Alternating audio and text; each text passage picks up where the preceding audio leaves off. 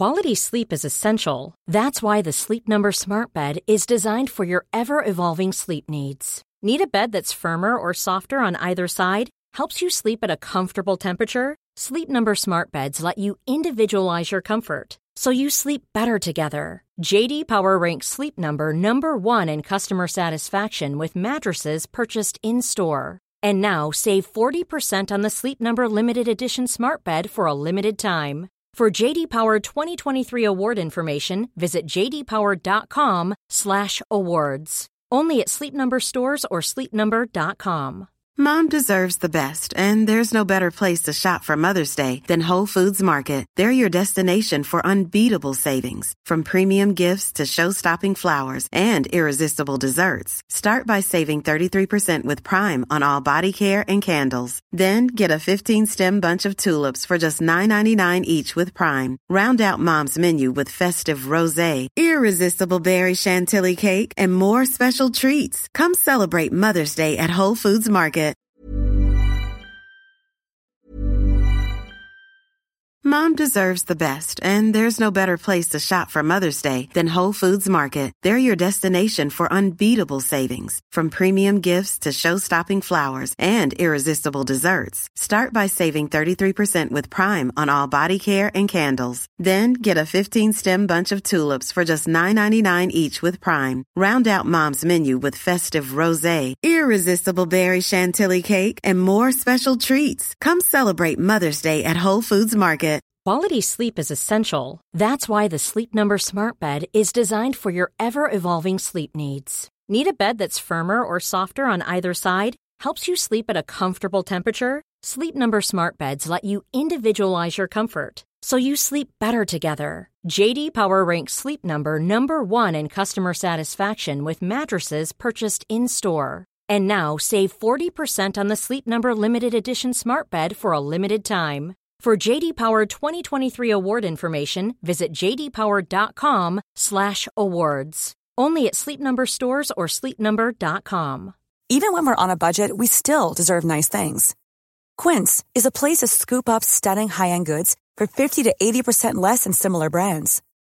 They have buttery soft cashmere sweaters starting at $50, luxurious Italian leather bags, and so much more. Plus, Quince only works with factories that use safe, ethical, and responsible manufacturing. Get the high-end goods you'll love without the high price tag with Quince. Go to quince.com/style for free shipping and 365-day returns.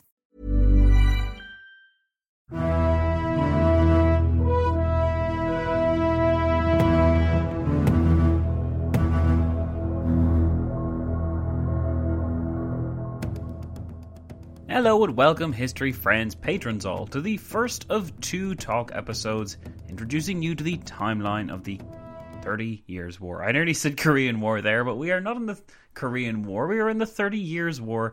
And for the next month we are taking a break from the Korean War, which both pleases some people and displeases others, but then we'll be resuming as normal from the 18th of June, which is very exciting because then we'll be doing an episode of the Korean War and an episode of the 30 Years' War every week. Now, I use the word exciting. To some people that may be terrifying and really quite insane. But in any case, here we are, and much like Frederick V of the Palatinate had to, we made our bed and now we have to lie in it. For those of you unaware of what a talk episode actually is, maybe you just came along to the When Diplomacy Fails podcast with the expectation that everything I did would be perfectly sane and quite normal.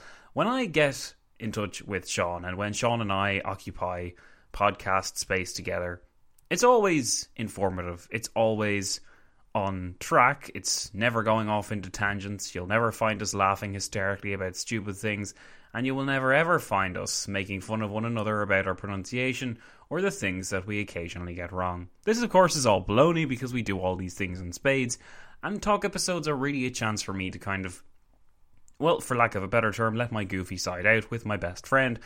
And while doing that, I get to geek out over history, so it's great fun. What you'll see most of the time happen is a few monologues taking place and Sean commenting and asking questions. But in this case here, it's a little bit more broad because we're talking about the timeline of the 30 Years' War rather than like a specific theme or issue or or war in question. I mean, of course, we're talking about the 30 Years' War, but yeah, that's got a little bit more to it than some of the other wars we've covered in the past. We have covered wars in the past, of course, and I have done talk episodes with Sean in the past on specific wars, so maybe check out them if you're interested in hearing what we used to be like when we were talking in person. Because yes, indeed, unfortunately, although it doesn't make too much of a difference, and hopefully you'll get used to the transition, Sean is still in the Netherlands, so we did this over Skype, and we'll be doing all future conversations over Skype, until Skype decides to do that third-party update it's planning on doing, which will make recording from Skype really quite difficult. For the moment, though, I'm happy with how this went, and I'm happy with how the one after it went, and you can get both of them because they'll be released pretty much at the same time. I should add, of course, as well, that it is our birthday today. When Diplomacy Fails is 6 years old, if you're listening to this on the day that it came out on the 18th of May, so that's pretty darn cool if I do say so myself. And yes, as this time, 1 year ago, we were unleashing the 5 Weeks to Run Wild project on you guys, so hopefully this is a little bit more digestible and a little less, I don't know, anxiety-inducing or whatever the term is. In any case, I had a great time with Sean, and I hope that comes across in the episode. If you would like to stick around to the end of this episode, you'll hear a few outtakes, so that is sometimes appealing to people. You should know that the way that this talk episode two-parter is split up is that we talk in this episode about some background details and everything else. We, of course, do Be Fit, and then we take the timeline up to about 1635, just before the French got involved. In the second talk episode, we pick the story up from 1635 with a little bit of background detail as well, and continue the story then to the Peace of Westphalia. So yeah, I'm very excited.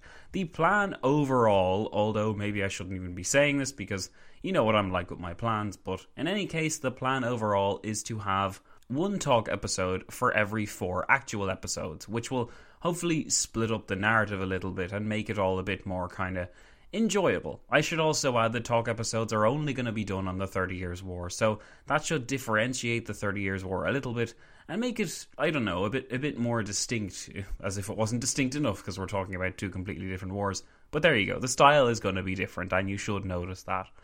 Anything else? I mean, there's nothing really else to talk about. The best way to do these talk episodes is to just kind of drop you in the middle of it, and we always start from a kind of coherent part of the story, so you won't be overwhelmed. I don't know, like, you guys love these talk episodes, or you kind of like them, or you really don't like them. I have never come across someone who considers myself and Sean, like, totally insufferable. Some people don't like the talk episodes, but some people really do, so this is for those of you who have never heard them before, and also for those of you that, yeah, are quite big fans of ours.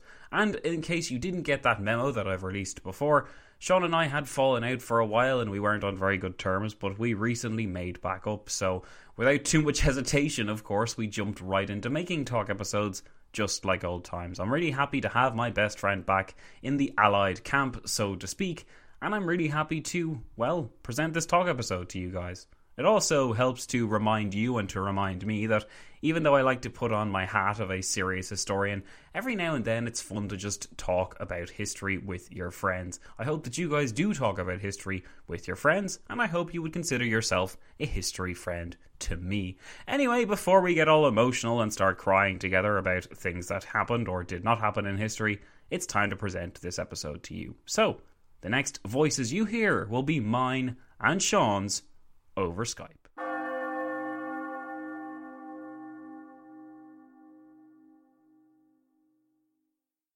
Back on the podcast, and my guest, for the first time in a very, very long time, is Sean. Say hello, Sean. Hello, everybody. Where are you coming to us from, Sean? I am currently living in the Netherlands. I'm currently overlooking a canal with a gentleman and all of his friends in a boat. 5 of them in a boat. The weather is currently 28 degrees in my room, which probably makes it about 25 degrees outside. And it is a roasting, glorious summer day in the middle of spring. Glad to be here. Yeah, glad to have you. We have not done one of these for 3 years. It's nearly exactly 3 years since we did our talk episode just at the end of Britain Goes to War, would you believe? And that was remarkable. Yeah, that was remarkable is one word to describe it. It was great fun. Otto von Raisley made an appearance, and it was really good. But yeah, we were doing different stuff. We fell out, we made up, and we're back together again, and it's all wonderful. And now we're ready to talk some serious history, starting, of course, with the 30 Years' War. But wait, Zachary, isn't there something we're forgetting? Well, something to do that we always do at the start of one of these talk episodes. Are you thinking what I'm thinking? Beep it. That has to be the take. All right, yeah. Well, remember that time we tried to redo it and it was just so forced it didn't work? Yeah, that's true. That's true. It's way more natural to force it on people this way. Yeah, no, that's also true. A little bit of self-awareness goes a long way. Yes, yeah. And we're very self-aware at this very moment. So at this point, yeah. B is for blog, at where you could go to WDF Podcast at Blogspot. So yeah, you can go there, and what you will find is When Diplomacy Fails blog has moved, and go join the party elsewhere. And you can go there by clicking on this very handy little by clicking here button, and it will take you to Vassal State, which is hosted by Squarespace, I do believe. It is indeed. How did you know? Is it just that obvious? Yeah, no, I think you might have told me, Mr. Twomley. Yeah. You might have told me. I believe I did let that slip. Yeah. Well, that's grand. Yes, the blog is at the Vassal State. We moved to centralize everything around WDFpodcast.com because I thought, you know what, I'm paying for Squarespace. I might as well get everything all together, which is what I did with the shop as well. The same idea. I just centralized everything and put it all together. And yeah, all the archive is there. If you wanted to mess around, Sean, you'd find a whole host of stuff there. So I'm actually seeing the last sort of things that you did on the blog. You can see the old style of When Diplomacy Fails, and I suppose as a historian, you're keenly fascinated by what things used to look like. Even when it's my own blog, yeah. I think, yeah, that was when we peaked. It's all gone downhill from there, so, well. Anyway, B is for blog, the Vassal State. Just search for the Vassal State or go to wdfpodcast.com/the Vassal State.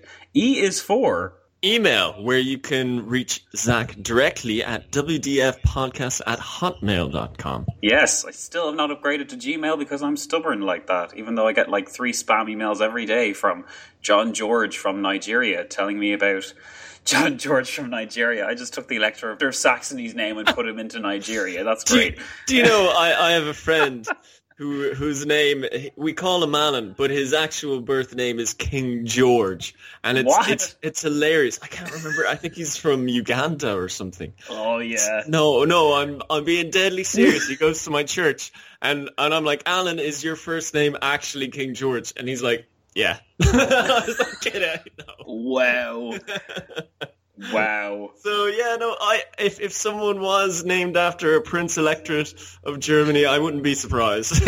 Imagine how hard it would be for him to apply for a job. Be like, my name is King George. You'd be like, yeah, right, get out.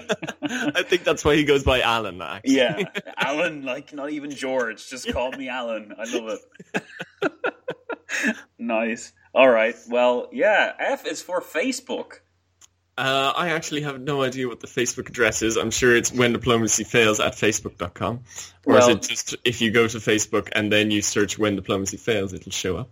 The latter is probably the easier. You're not really doing Are you really doing Facebook that much these days? I do Facebook, but I literally go on there just to correct people for their political opinions. Oh. But, yeah. I mean, say that always ends well. Not in a bad way, but it's like if I see someone posting something that's really blatantly silly, like. The whole point of that spiel is that we do not just have a Facebook page, we also have a Facebook group now. And unlike the first time I tried to set up a Facebook group, there's more than 7 people in it. There is in fact over 400 people. So by all means, check out the When Diplomacy Fails Facebook group. Looked it up now, and When Diplomacy Fails podcast. It's got 5 stars from 44 reviews. It's got 2.5 thousand people following it. And so, yeah, and I am also one of those people. You are indeed. Yeah. And it looks like it's active enough. It's got. Yeah. I think if you guys want history to show up on your Facebook, this is definitely something to follow. Definitely something to follow, and we have big plans for it in the future. We have we've recently signed up to a special kind of, whatever you would call it, something that streamlines all your social media stuff. So through that, I'm able to make Facebook and my Twitter and stuff more interesting, and not just me talking about things that I would like to do in the future. There's actual historical content on it. And yeah, it's great. You should definitely go and look for it. And even if you find the Facebook page, you'll be able to click on Join Group, and that'll take you to the Facebook group. So, and just so that you're not thrown, it doesn't actually say When Diplomacy Fails in the thumbnail. It says the eventful year 1956, which is a nice little tip of the hat to the Patreons podcast, which Zach is running on the side. Yes, indeed. Running on the side is correct. And funny you should mention that, because I recently had to admit defeat in that regard, because I had released the teaser episodes for that in their own separate podcast feed. Now, anyone else would say, Zach, that can't possibly have a positive outcome because you're based in When Diplomacy Fails. Why would you start a new podcast feed with teaser episodes? And that would be a fairly reasonable thing to say. But I thought in my infinite wisdom that by setting up a separate podcast feed, it would just be...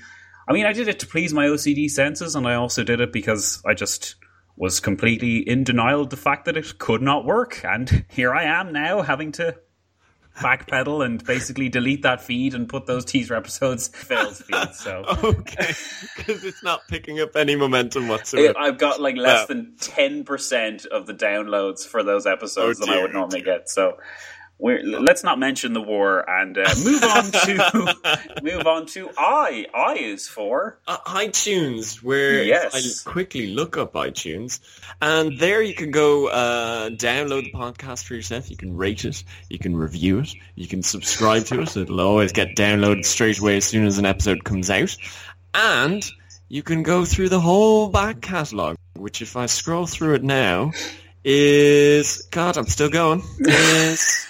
You'll be going for over a while. 300 items. Yeah, it's so big they don't even show them all there in the library. Do you know? That's how big it is, because iTunes only displays 300 episodes. You'll still get them all. You just won't be able to see them all when you're scrolling through. Okay, wow. Mm-hmm, and let's see. The customer rating here is 5 stars from 332 ratings. So... very well done, Mr. Twomley. Oh, thank you so much. Thank you so much. And do you know what all those people did on iTunes? Do you know what they probably did after making a review? Do you know what they probably did? They probably told somebody. Oh, my goodness. Oh, I bet they went out and they said, oh, dear stranger on the street, dear fish in the canal, oh, dear lady on the far side who's giving me a weird look. Go listen to this history podcast. It's fantastic. Still more to go from there, but yeah, absolutely do that. Tell people. At one stage, we were so desperate, we just said tell anything, not even anyone, just anything. That's probably a bit counterintuitive to tell things that don't really have life, because Anyway, the great thing about BeFit is that it doesn't even quite cover all the different ways that you can support, get in contact with, and inquire about this podcast. We also have a newsletter. We are also on Patreon. We are also on Twitter. And we have a website. So all those different ways to go and find When Diplomacy Fails. But I don't think we can add them to BeFit. No, they really don't fit. I think that we just add those little notes in just at the end very, very briefly and keep BeFit as its own. I mean, I do that for 2 reasons. First of all, it seems like we're always adding new things for When Diplomacy Fails. And secondly, BeFit's just too iconic. I just couldn't change it at this stage. It really is. At this point, if we didn't do BeFit, there'd be uproar. There would be uproar. And anyway, speaking of uproar, we better get into the actual podcast, or there will be uproar. Yes, I suppose they can't listen to us babbling on for a half hour and not actually have some meat to this podcast. Yeah, that's a good point. Well, you've managed to track down a very handy timeline for me, so I'm looking at it right now. So in case you all thought... I put in Google 30 Years War timeline, and the beautiful thing gave me exactly what I was looking for. So yeah, I will say Google knows everything at this point. Yes, it does. It certainly does. Well, I guess that we start then. The 30 Years War fought between 1618 to 1648. Began with the second defenestration of Prague on the 23rd of May, 1618, which it is the 400th anniversary of this year, Sean. Did you know? I did not. That is a really, really long time ago. God, yes, I'm trying to think. Yeah. Wow. Yes, it is. Yeah. There you go. And that's one of the main reasons I wanted to remaster the 30 Years' War and release it as its own podcast. Yeah. Anyway, yeah, so it began with the Second Defenestration of Prague and it ended with the Peace of Westphalia. A nice, tidy 3 decades of conflict bookended by 2 big significant events, but of course in between then and before and slightly after, other things happened too. And because we're all about context, we're going to talk about the years that came before. So that's what we're going to do now. Any thoughts at all on the 30 Years' War before we talk about it? What is this? Astolphus Godolphus, or how do you say his name? How does his name go? Gustavus. Gustavus Adolphus. Yeah, you nearly got it. Gustavus Adolphus. Yeah. Who founded the city of Göteborg. And otherwise known as Gothenburg to those of us that don't speak.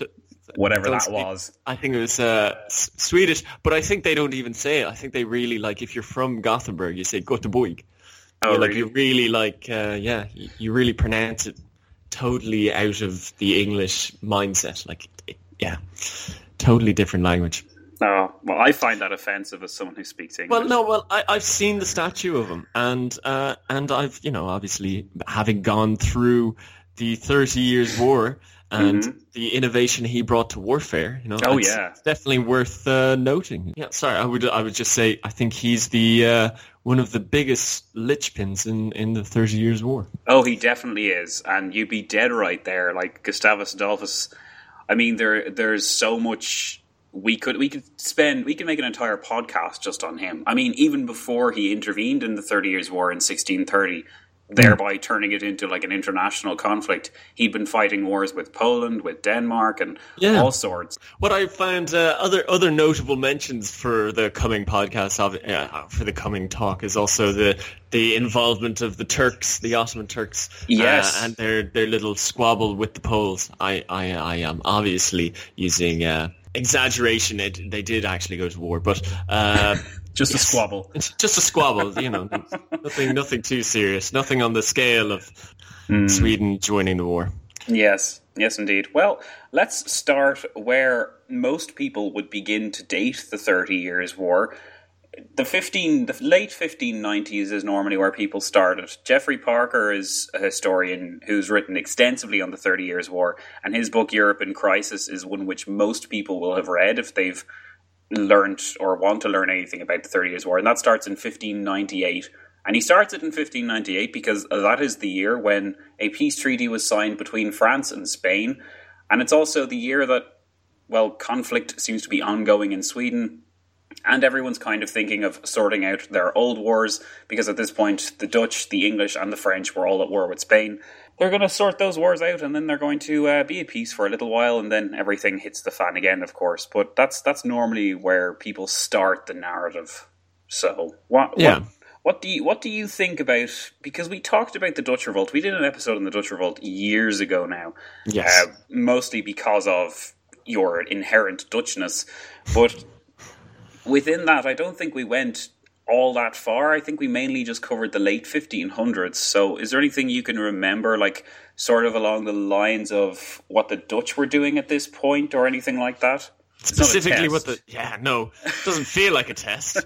God, let's see. What were the Dutch doing aside from living in dikes and sending ships out to go trading places? Well, I don't know.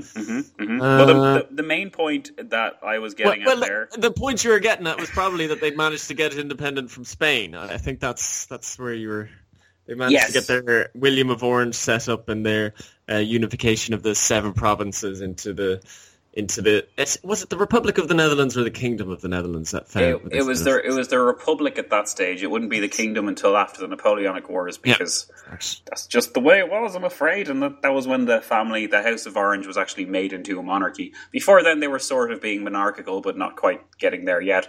But in any case, the main thing I wanted to ask there, that was a very roundabout way of getting to the real crux of the issue, which was that in 1609 there was this thing signed between Spain and the Dutch called the 12 Years' Truce, and as you can tell by the name of it, it lasted 12 years, so it expired in 1621, and 1621 is really the year when some historians think that the 30 Years' War it didn't last in its self-contained German box for very long, let's just say, because all the different powers had some kind of point, some kind of bone to pick with what was going on in the Holy Roman Empire and in the rest of Europe. So once the 12 years truce expired in 1621, that's when things all kind of hit the fan in a very big way. But between 1609 and 1621, the Dutch and the Spanish were actually at peace. And one of the terms of that peace was that the Spanish had to recognize the Dutch as an independent state, which obviously was a bit painful for the Spanish because they'd been fighting against that very concept for,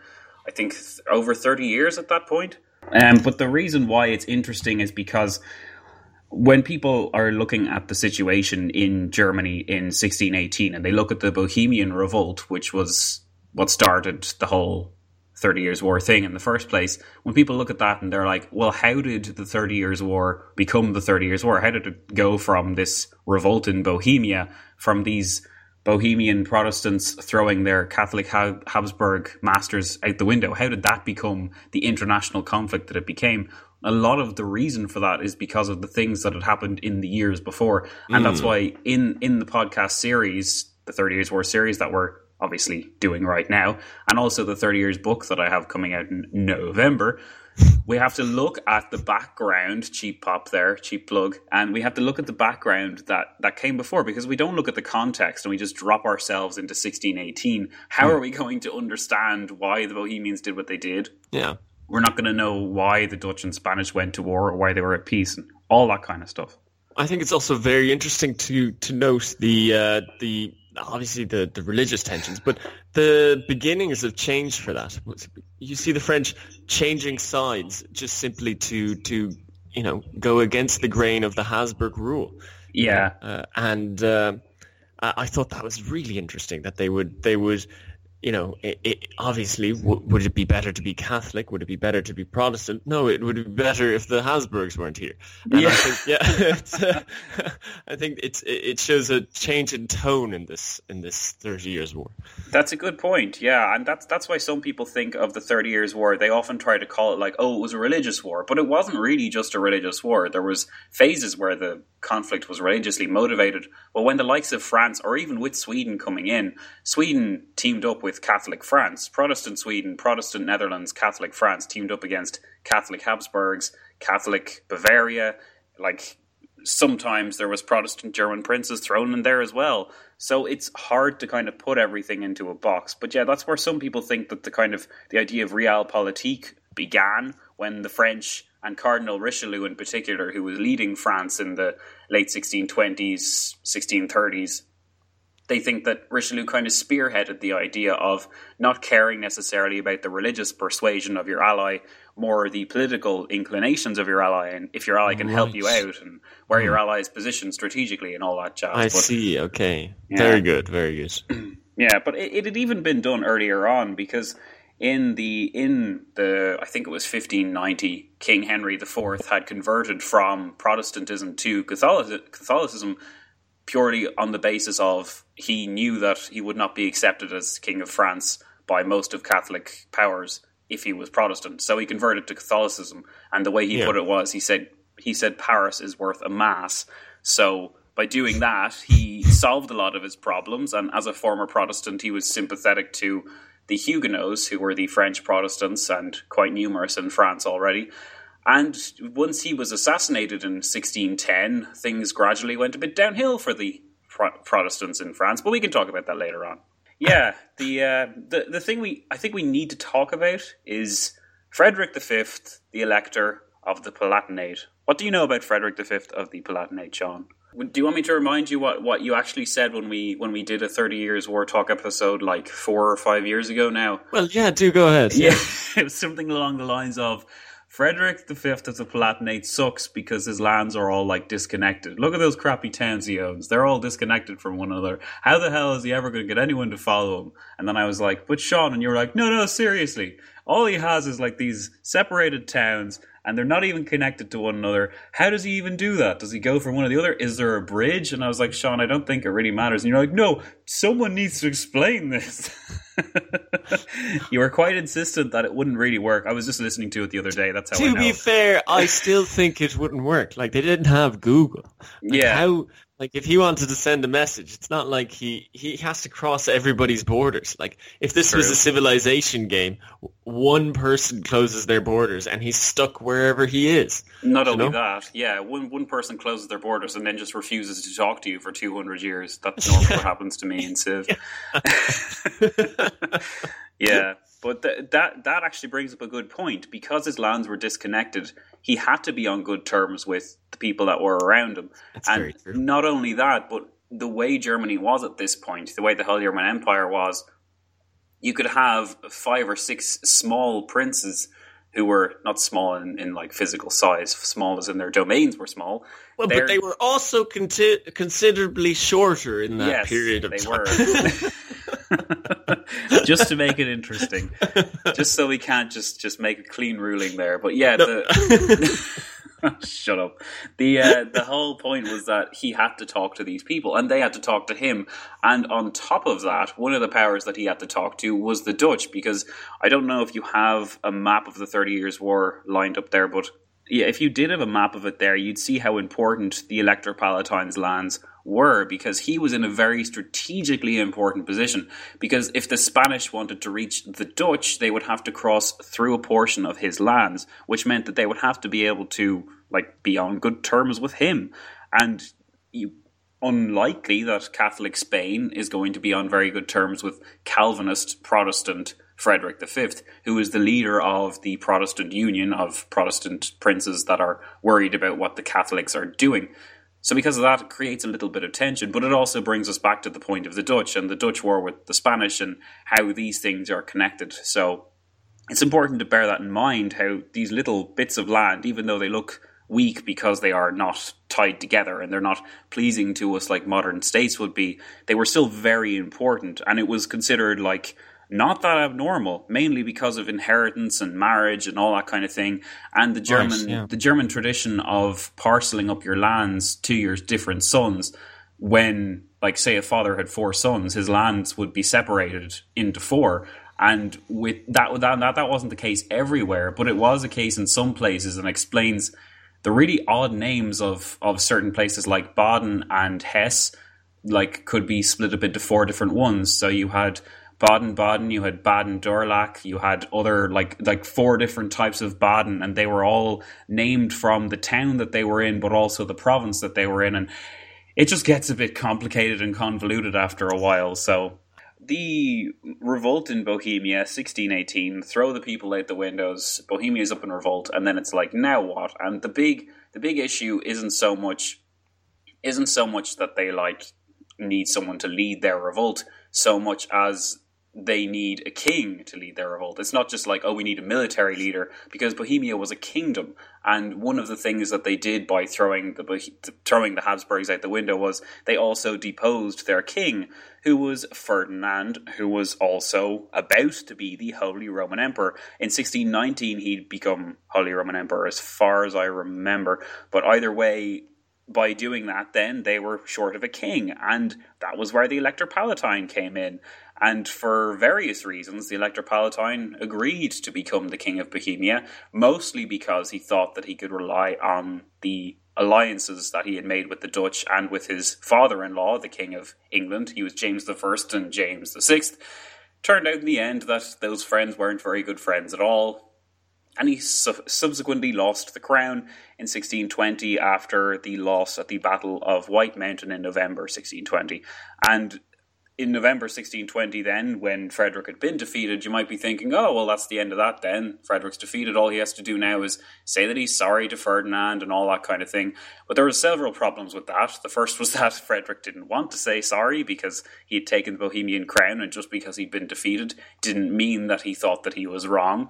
The second problem was that in order to fight this war against Frederick, the Emperor, the Holy Roman Emperor Ferdinand II, he didn't exactly have a whole load of resources of his own, so he had to lean on certain people, in particular Maximilian of Bavaria. But Ferdinand couldn't pay Maximilian, so what he did instead was he pledged several different portions of land to Maximilian instead of pay. So the idea was Maximilian would hold these lands, and then he'd either take pay from them or he'd hold them until Ferdinand paid him back. But another interesting thing that Ferdinand did was that he gave the Elector Palatine, he gave Frederick V's electoral title to the Duke of Bavaria. And by doing that, he really muddled up the constitution. But he also kind of booked himself into a corner because he promised his main military ally in Europe this huge, huge concession and couldn't really backpedal on it, because if he did that, then he wouldn't have any major military ally anymore. That is just the stupidest thing I think I've ever heard. My goodness. What an idiot. Yeah. It's like, I'm going to fight a war just to defeat some let's see, literally just to crush a rebellion for 2 years. Yep. And in exchange, I'm going to mess up my entire country. Mm-hmm. I just... Yep. You know, sometimes it's like, just swallow your pride, mate. You got thrown out a window. They don't want you as their king. Just let it go. Yeah. No. But the main reason why Frederick could not let it go ties into the way the Holy Roman Empire was set up with the Electoral College. The reason why I keep on calling Frederick V the Elector Palatine was because in his position, Frederick had a vote. Like 6 other people in the Holy Roman Empire, he had a vote to be able to decide who the next Holy Roman Emperor would be. And at this point, it was quite sensitive because of the Reformation and the fact that the Holy Roman Empire had splintered between Protestant and Catholic. You had 3 Protestant electors, and then you had 4 Catholic electors. And one elector was the King of Bohemia. And because Ferdinand had been the King of Bohemia, it was 4-3 in favour of the Catholics. But as soon as Frederick took it, it became 4-3 in favour of the Protestants.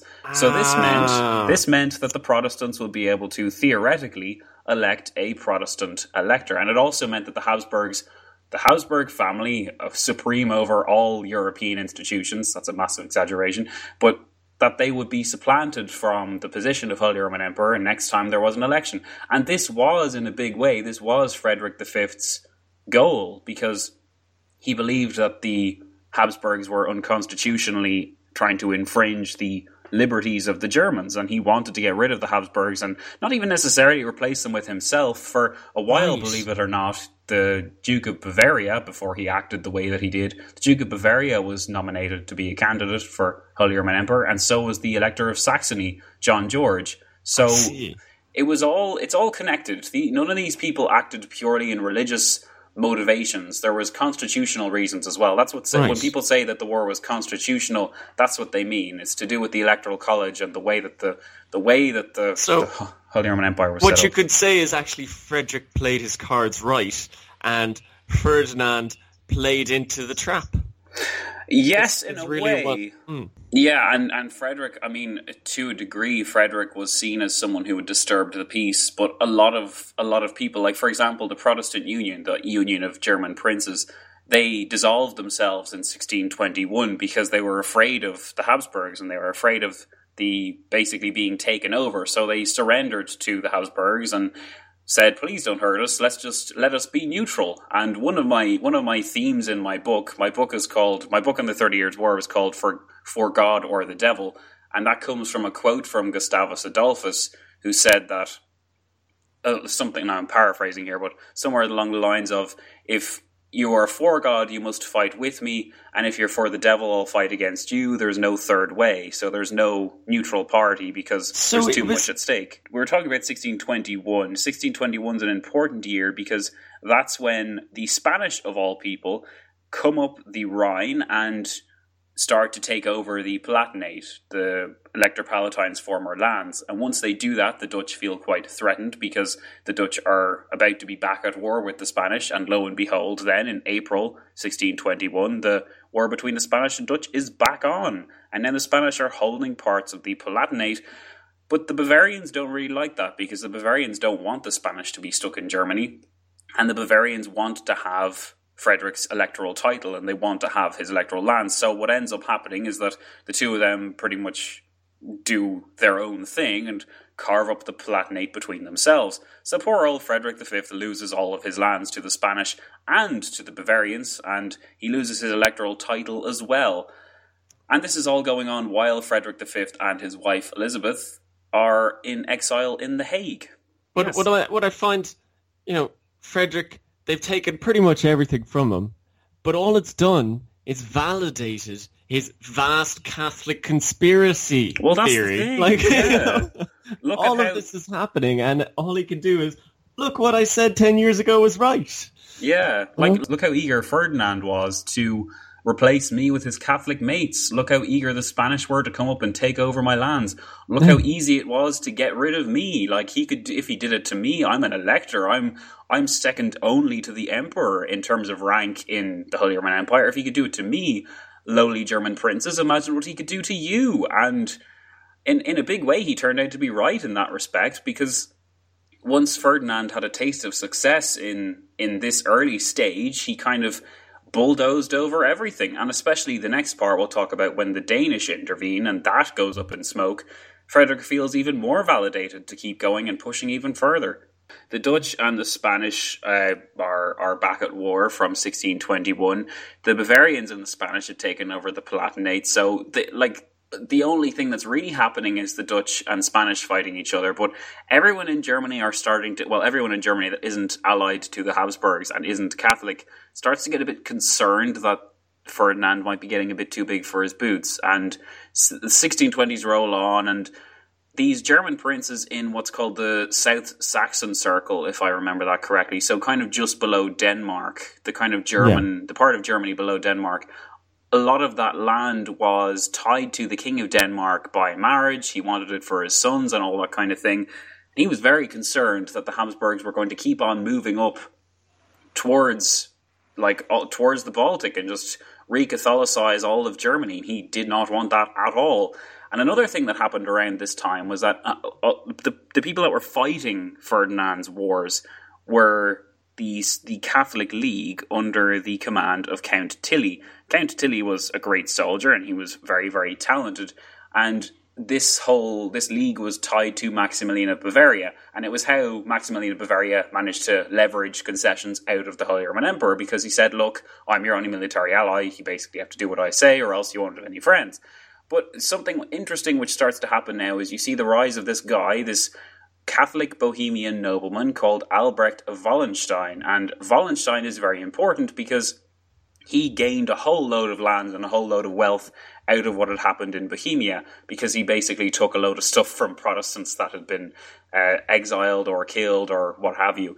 And once he did that, he was wealthy enough to not only offer loans to the emperor, but also to raise an army for the emperor. And he was a soldier himself, so he created a private army for Ferdinand. So you have these two big armies. You have one commanded by Wallenstein, which is loyal only to Ferdinand, and then you have another commanded by Count Tilly, which is loyal supposedly to the Catholic cause. And under this combined pressure, there's no way that the Danes could possibly win, but the Danish king is worried about his rights and all this kind of thing, and he feels pressured too. And another thing, he's promised all these subsidies and support by France, by England, by the Dutch, which never materializes in the end. And of course, Frederick V is cheering him on from exile in The Hague, which I don't know if that made any real difference, but it meant he had the moral support of Protestantism, and I'm sure that played some kind of role in his decision.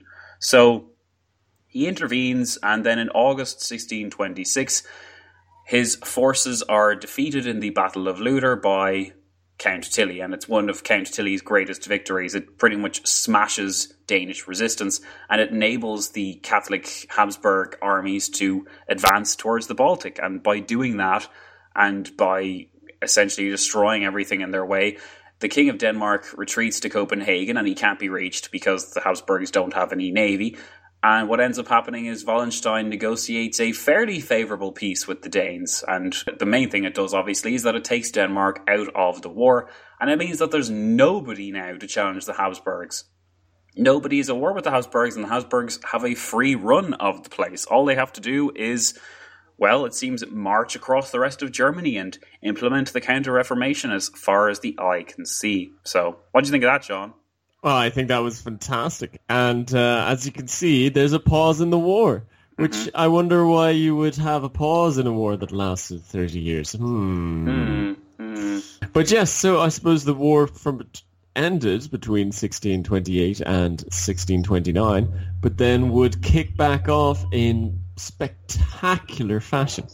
Yes, and one of the main reasons as well why it seemed as though there was a bit of a lull in the fighting is that Ferdinand, the Holy Roman Emperor, was busy kind of getting something for the fact that he was so supremely victorious. And this victory trophy that he had was called the Edict of Restitution.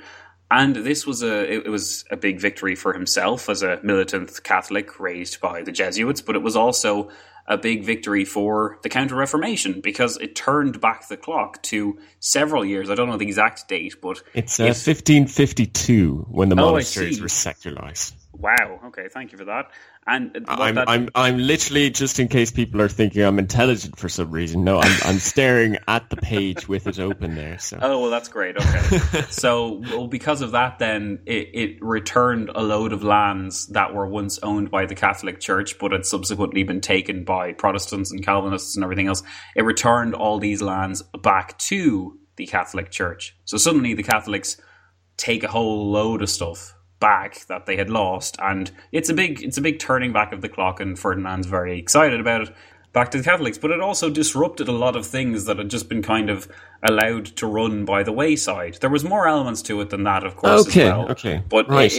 The main thing was the land part of it, and it also brought in a new element of kind of Catholic triumphalism, kind of intolerance and all that kind of thing. And there was a lot of talk about kind of expunging Protestantism and getting rid of Calvinism as well, which was technically Calvinism was illegal because it had never been legalized in the Augsburg Confession in the 1550s. Whereas Lutheranism was, because it had been around back then. Yeah, at that stage it was around, so it was okay, but so the long and short of it is, we don't need to get into details, but what we do need to know is that the Edict of Restitution makes everyone very, very unhappy.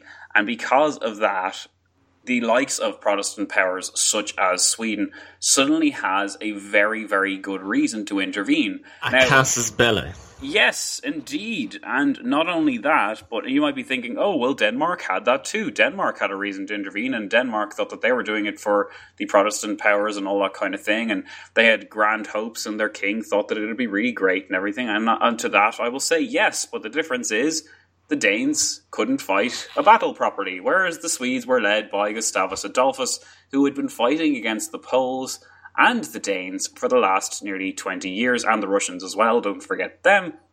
And he had developed his own several pioneering methods of fighting battles. Now, in later episodes, we are going to do a talk episode on 17th century warfare, just to let you know, Sean, where we'll go into these things in more detail. And cannons with wheels. I mean, yes, revolutionary. Cannons with wheels. God. And with horses. And wheels. Lord. I know. Slow down. And he also taught people how to reload lying down. What a concept. Yeah. Imagine genius. That. But yeah, we'll obviously get into those details. In later episodes.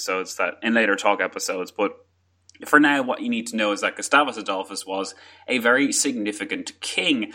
Now, he wasn't invincible. He had lost his share of battles before, and at this point Count Tilly had not lost a single battle, so Count Tilly was seen as the kind of saviour of the Catholic League and the Catholic cause in general. But as we said before, Count Tilly was associated with Maximilian of Bavaria because he was the Catholic League leader and he was leading the Habsburg armies for sure, but it was Albrecht of Wallenstein who was Ferdinand's kind of personal mercenary, you could say. And at one point, Wallenstein had raised an army of 100,000 men to deal with the Danes. And this was not obviously either a good thing for everyone who had to suffer Wallenstein's army staying and living off their lands, but it was also very abnormal for the time because armies never normally reached that size because obviously you can't support the ancient era. Yeah, you can't support an army that size. It's just not possible, and especially with all these different princes living so closely together. So purely by having an army of that size, Wallenstein forced several princes to pick a side, which comes back to what I was talking about earlier about it's like for God or the devil. You don't have a choice. There is no neutral. There's no third way. You have to either be with us or you're against us. And one of these key moments that happened, there was this event on the Baltic called the Siege of Stralsund, which is a not very well-known event, but which really played a very big role in persuading European opinion that the Habsburgs really had gotten far too ambitious for their own good. Far too big for their boots. Exactly, yeah. Now this was in 1628, but the reason why it's important is because that was when the Danes and the Swedes, who had been bitter enemies, and a good amount of Scottish participation as well, believe it or not, they all got involved. And this city on the Baltic was supposed to be... Now, Wallenstein was leading the armies in this part of the conflict, but this was supposed to be the beginning of the Habsburg efforts to set up a navy on the Baltic Sea. And if they did that... Yeah, like the uncontrollable ambitions of the Habsburgs.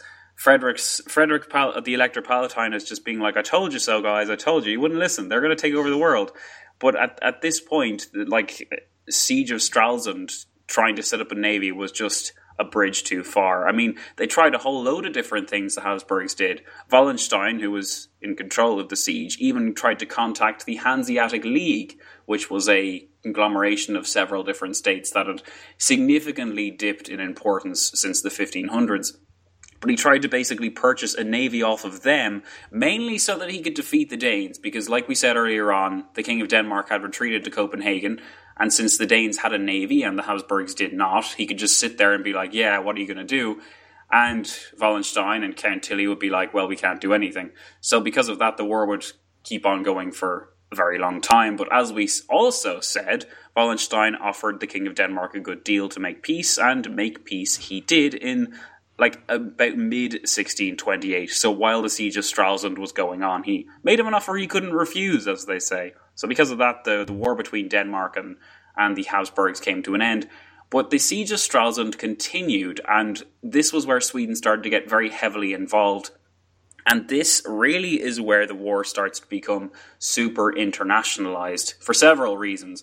Mostly because we talked before about the Swedes being at war with several different countries, and one of these was Poland-Lithuania. And at this point, Poland-Lithuania, the Polish king, Sigismund III, was tied by marriage. I believe he married the Holy Roman Emperor's sister, I think.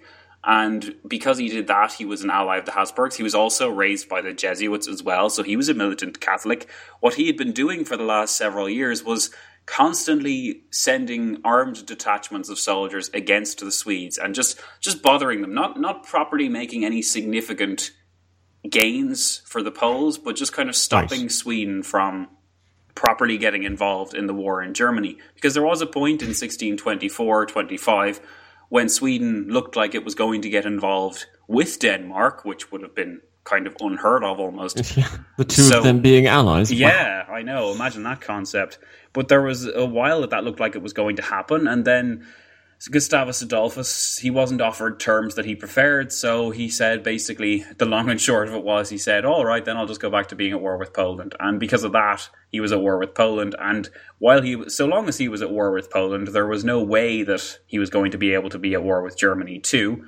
So that went on throughout the late 1620s. It kept the Swedes occupied.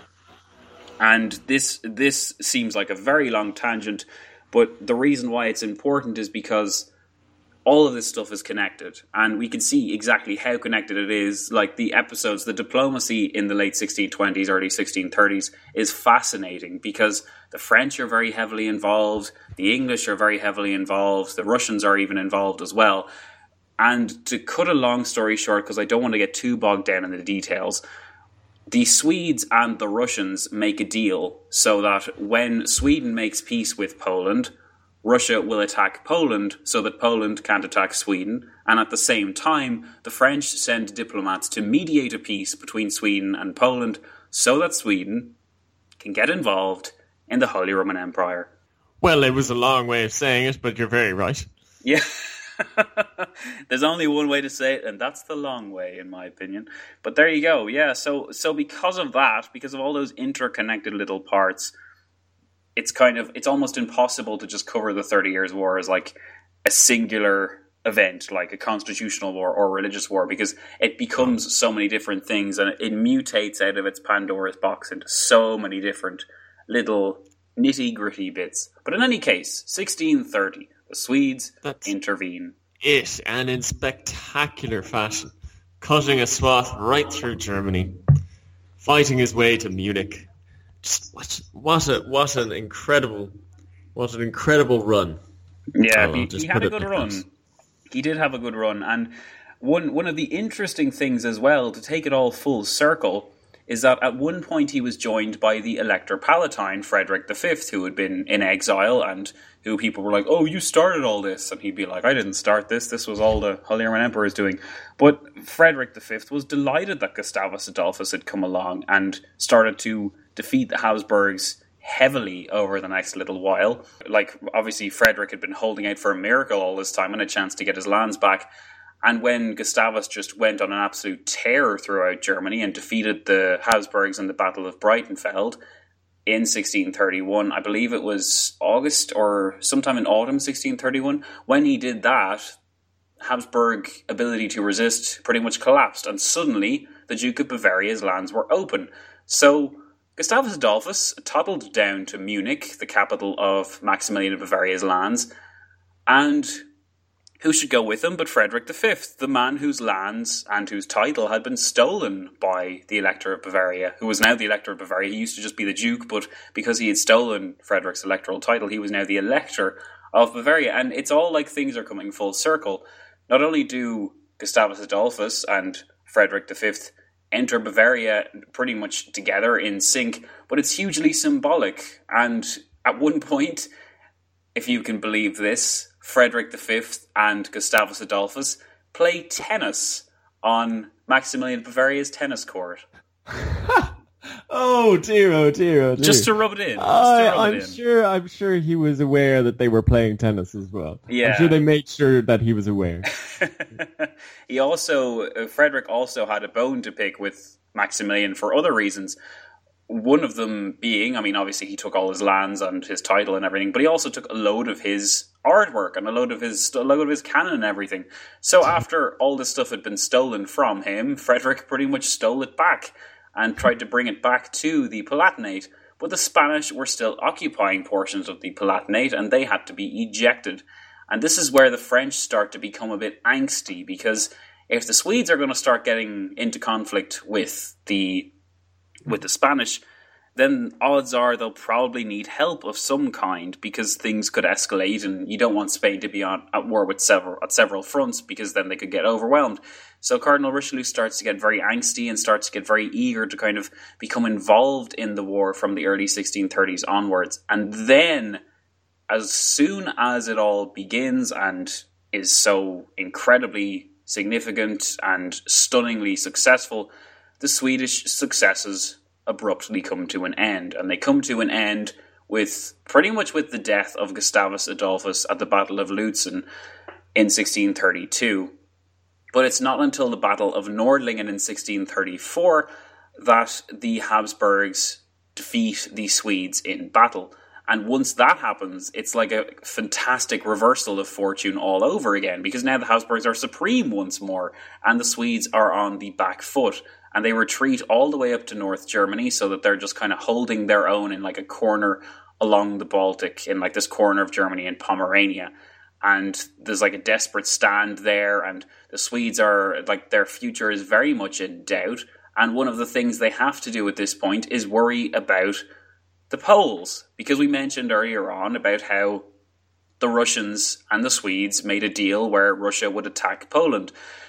That did happen, but the Russians were absolutely destroyed. So by 1634, the Russians had made a peace treaty with Poland, and Poland was now ready to get some revenge on Sweden for engineering this war against her. So now Sweden was facing a new war with Poland, and things were not looking very good. And its king was dead, so with Gustavus Adolphus gone, Sweden was facing into a regency, with the only heir being, I think she was not even in her teens at this stage, was the young Queen Christina, who was Gustavus Adolphus's only heir. So yeah, how about that? Things turn around that quickly. And that is why you never put your king in your general army. You always put him to one side, keep him safe, make sure he has lots of babies. Yes, indeed. Yeah. Yeah. But so I've been playing Crusader Kings 2 a bit, and one of the strategies is don't go out to battle until you have an heir.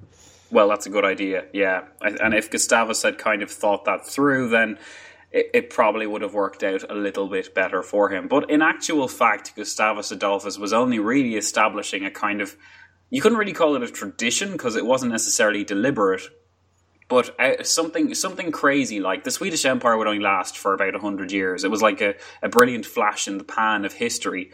But the 5 or 6 kings that they did have, at least half of them, there was Gustavus Adolphus, Charles X, and Charles XII. Yeah, so those three men all died due to circumstances relating to battle. Gustavus Adolphus, as we saw, died on the battlefield. He was shot through the head. Charles X died from pneumonia after being outside during a siege that he was doing.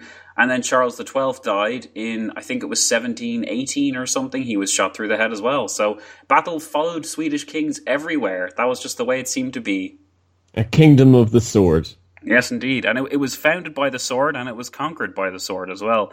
More specifically, the swords of pretty much everyone, because everyone just dogpiled Sweden in the early 1700s. But anyway, we're getting ahead of ourselves.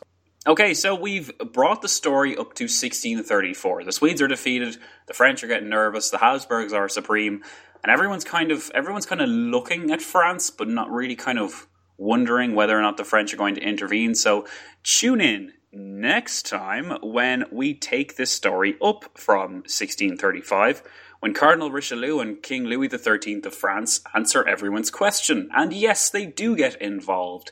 And from 1635, the war also stars France. I don't know why I paused for effect. Well, there. I think you wanted to say wears a totally different face, because I think it really you could encapsulate the first part of the war as having the same players in it, but now the war is totally turned on its head once. That would definitely be fair to say. In any case, Sean, thank you so much for joining me. And I have to say, it's been 3 years, but I don't really think we've lost a step or two. I mean, I think you have let me talk for a lot longer than you normally do, though. Well, normally I have a lot more to say, but I've learned that I actually have not as much to contribute. Does that make sense? It's like my awareness of my own inability has caught up with me. But I appreciate that I'm learning a lot of what is being told to me, and that I know a lot of what I have to say is anecdotal anyway. But it's nice just to throw my two cents in every now and then, just to I don't know, spice it up. But no, honestly, I'm really enjoying listening to you yabber on about history and to really lay down the facts. And yeah. I'll throw in a little bit more wit next time, a little bit more. I know. I mean, we're going to be talking about the French, and so I'll prep a few jokes at their expense. Definitely do that. As far as I'm concerned, the Dutch and the Danes and the Swedes, they're untouchable. They're brilliant, you know. They do make for great historical entertainment, that's for sure. Exactly. Yes. Well, I would just like to say, so I think we finished the way we normally finish, which is to say, my name is Zach. And my name is Sean. And you've been listening to When Diplomacy Fails. Thanks. And we'll be seeing you all soon.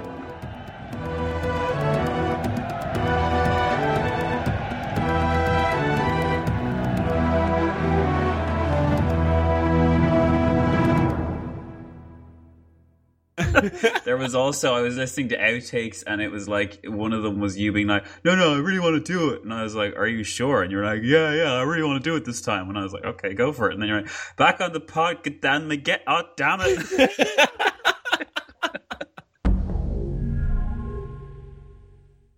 don't know, I feel like if you said, Siri, listen to, and then When Diplomacy Fails, I'm sure she'd just start playing When Diplomacy Fails. So inanimate objects, they might be getting there. They might be on their way towards listening to When Diplomacy Fails. Yeah. So, no, that's true. Yeah. But what is that one? Alexa? Is that the? Oh yeah, I bet she'd listen to the When Diplomacy Fails podcast if you told her about it.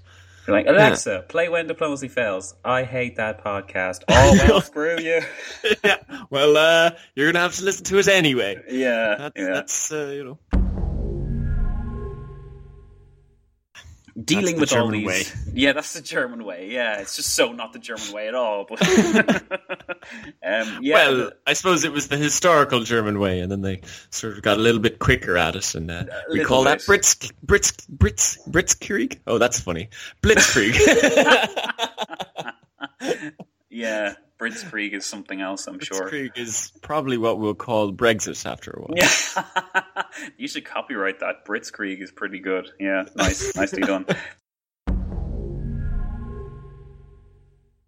How do you pronounce that? Levers. Well, as now, I am not the right person to ask about pronunciation. Yeah, well, it looks like levers, but I'm fairly sure if the E's at the end, you'd say raise, like they pronounce their E's in Europe. It's strange. But anyway, I've heard it. Yeah, we'll put it in a poll. How do you say it? Levers or levres? Leave a comment in our Facebook group. Do that. Go ahead. We'll put a poll up there. Leave a comment on our Facebook. No, please don't leave a comment. Oh dear. Okay, so this is the problem with us. Mom deserves the best, and there's no better place to shop for Mother's Day than Whole Foods Market. They're your destination for unbeatable savings, from premium gifts to show-stopping flowers and irresistible desserts. Start by saving 33% with Prime on all body care and candles. Then get a 15-stem bunch of tulips for just $9.99 each with Prime. Round out Mom's menu with festive rosé, irresistible berry chantilly cake, and more special treats. Come celebrate Mother's Day at Whole Foods Market. Planning for your next trip?